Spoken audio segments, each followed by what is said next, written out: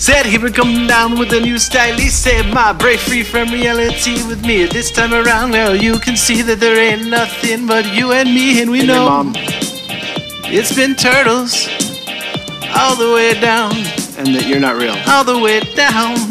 I'm not real. Time. You're really unreal. Time's not a thing. By that I mean you don't exist. And God. I don't either. Not a thing, time, but like you're also God. God. It's complicated. We should probably start the show. Hello, wonderful people. This is Seamus Harvey once again, welcoming you to a special emergency edition of Sacred Shame. I say it's an emergency edition because this is not the podcast that I plan to do right now. But I'm going to let you in on a little secret. I don't think it's too big of a secret, but many times podcasters, especially solo podcasters, their podcast is actually therapy. And I recognized something in myself today that I really needed to just work through and say out loud. So I'm going to say it out loud to you. So I actually had a pretty interesting day. I dabble in music. It's always been a passion of mine. It's nothing I've pursued musically, though I sort of have fallen into semi-professional and professional gigs every now and then. Apart from the amazing opening to this show here, which is just, world class, and I expect a Grammy for it any time now. But that Grammy, I'm sorry, not the Grammy, that ska joke that I run all the time, the bit, hey, sorry about the terrible ska song. Hey, my apologies. I had a ska. Ska, it's like glitter. You can't get rid of it. That running joke. That's a bit, right? That's a bit that I planned out for here because it's funny. I actually really like ska music, and today that's no longer it's no longer able for me to hide that because I actually had 2 new albums drop on Apple Music today. They're both sort of fun-loving tracks. One of them is a hilariously titled group of rap beats called Hard Ass Kawaii Kitten Robot Beats, which is exactly like it sounds. It's just sort of cute rap beats. That's all it is. And the other one is called Intergalactic Starship Ska. Like, it's an experimental ska album. Like, if ska didn't die, it went to outer space and fucking took off. I had a lot of fun. Quarantine's been weird, so, you do things like start podcasts and write music. So anyway, that dropped today, which was surprising because I actually thought they weren't going to publish it because I thought it was going to be published like 2 weeks ago. But as a smallish musician, you don't really get your choice in when distribution happens. So that was interesting. Both of those albums dropped today. And I, like musicians do, made some posts on my social media accounts. I'm not expecting much because I really don't have a following, because I really haven't been trying to get a following just yet. I'm not exactly sure where I'm trying to go here in terms of an audience. But I did get one like from a lovely young musician who has some notoriety and fame named Paloma Rush. Her music's been featured on a lot of shows, mainstream to lots of audiences, things like the Kardashians, stuff like that. Sweet girl, listen to her tunes, they're pretty good. And I made sort of a not offbeat. I just made a kind of a quip back that was like, hey, this must have been a flaw in your marketing team, because there's no way you could actually really be interested in Starship Ska. Yeah, that was it. It was nothing really bad to it. So like I attacked the girl or something, but she did block me right after that, which was my first time being blocked. That I know of. It's quite possible that's happened previously in my life, but not in like a big time. I've never been in like an online, like blood feud war going on between two social media people. It's just really not my style at all. But I was like, wow, that was a lighthearted response to you liking my post about my Starship Ska encounter. Yeah, I was a little butthurt by it. So, all this non-attachment shit that I spill, it's all always a process. We're all catching ourselves in it all the time. It's not, none of the work is ever done. It's always a journey, right?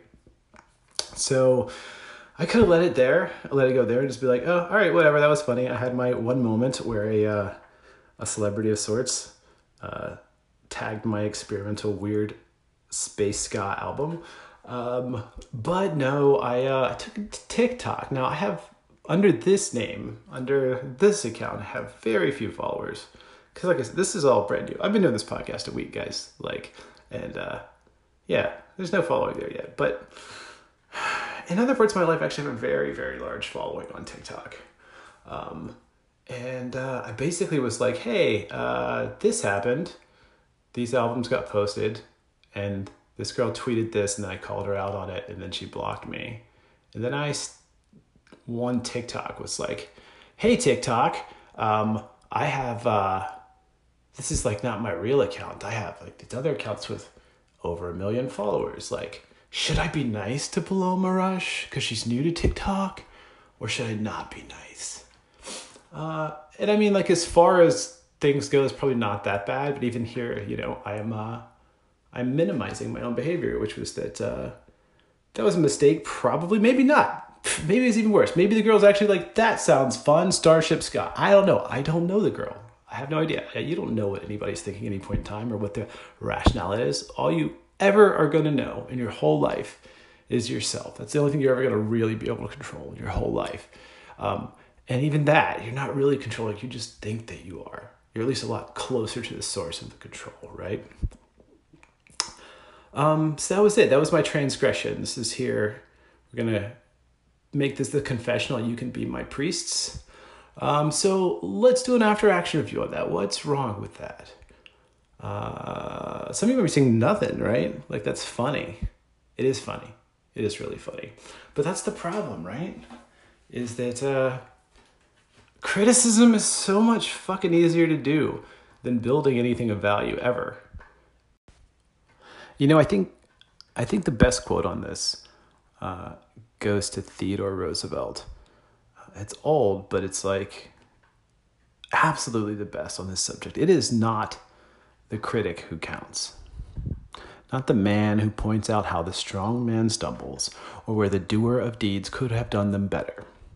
The credit belongs to the man who is actually in the arena, whose face is marred by dust, sweat, and blood, who strives valiantly, who errs, who comes short again and again, because there is no effort without error and shortcoming. But who does actually strive to do the deeds? Who knows great enthusiasms, the great devotions, who spends himself in a worthy cause, who at the best knows in the end triumph of high achievement, and who at the worst, if he fails, at least fails while daring greatly, so that his place shall never be with those cold and timid souls who neither knew victory nor defeat. Thanks, Teddy. That's my son's name. Today is his birthday, so I think that's actually really appropriate.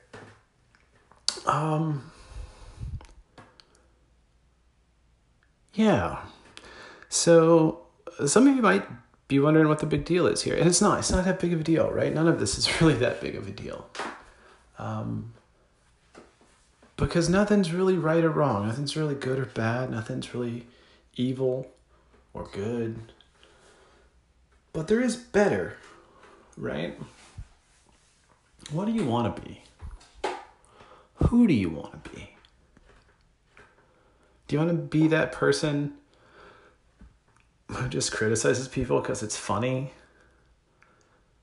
You know those kids, they were in high school with you, right? Like the ones that they didn't really have a lot of substance themselves, but they're really good at poking out or pointing out what was weird about maybe you, or maybe it's just another kid. Maybe you laughed along. I know I did at times for sure. And we still find ourselves doing that, right? You know, sometimes it's just let's just laugh. Let's just poke at that other person. But it's this really weird, slippery slope. At least I think it is. Because it really kind of all comes back to magic. And that's been a really hard thing for me to process, and I still really struggle with it, is that if you've ever read The Four Agreements, and if you haven't, you really should. It's a fantastic book. But one of the Four Agreements is be impeccable with your word. Now, when I read that, it has some really shallowly basic connotations right from the start, which are like, don't lie, don't lie. But more than that, not just lying, but like if you say you're going to do something, do that, right? Those are both very important things. Those will lead to, happier interactions here in the third dimension for sure. But there's something more than that there. There's sort of a secondary layer to that is that when you speak, what you are doing is you are activating this mystical, magical set of protocols, this code that sort of binds us all together. And you are telling it to do things. You are bringing energy and intention to the things that you speak forth. And so, if it's good stuff, if you're constantly speaking positively and with good intention, generally good things start to surround you. That's a really wonderful, beautiful part of it, right? But the opposite of that is also true.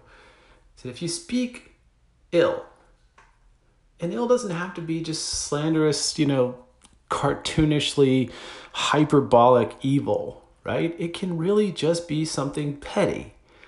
If you speak that, if you think that, if you feel that, that's also what you're activating. You're activating more of that. You're telling the universe, oh, this is what you like. It's like that algorithm on TikTok or Spotify. You play enough Starship Ska albums, well, guess what? They're going to suggest Starship Ska for you. Sorry. That's how it is. You must be a Starship Ska person. And it's the same thing with negativity. If you see it, if you speak it, if you think it, it becomes who you are. It becomes what's suggested to you by the universe on that infinite playlist that we're going to go on and on and on and on doing forever. So while it's not good or bad, what you want to do, what your intention is, what you hope to be, all of those things matter because that's you. That's your purpose, is figuring out your preference. And if your preference isn't being kind of a shitty person, well, maybe that's a behavior you need to look at, and maybe not do it so much, or at all if you can. But we're human. To err is human. We're gonna make mistakes. Hey, I made one tonight, and I have a podcast about all this shit, right? So thanks for listening to this. Relevant to our normal stuff, but a little off the beaten path. And to Paloma Rush, who I know will never hear this, I am deeply sorry for the stupid thing that a indie instrumental ska musician said on a barely watched Twitter account and TikTok account. And I hope you have all of the success in the world with your upcoming album release on the 25th. And thank you for creating and bringing music and light into this world. And thanks for liking my tweet, even if you didn't mean to. And I will do better in the future when someone accidentally compliments me. And that's this. That's the emergency episode here. So thanks for listening to me. I am Seamus Harvey. This is The Sacred Shame Show, brought to you advertisement free, because I don't think I should monetize this here episode. Love you guys. See you soon.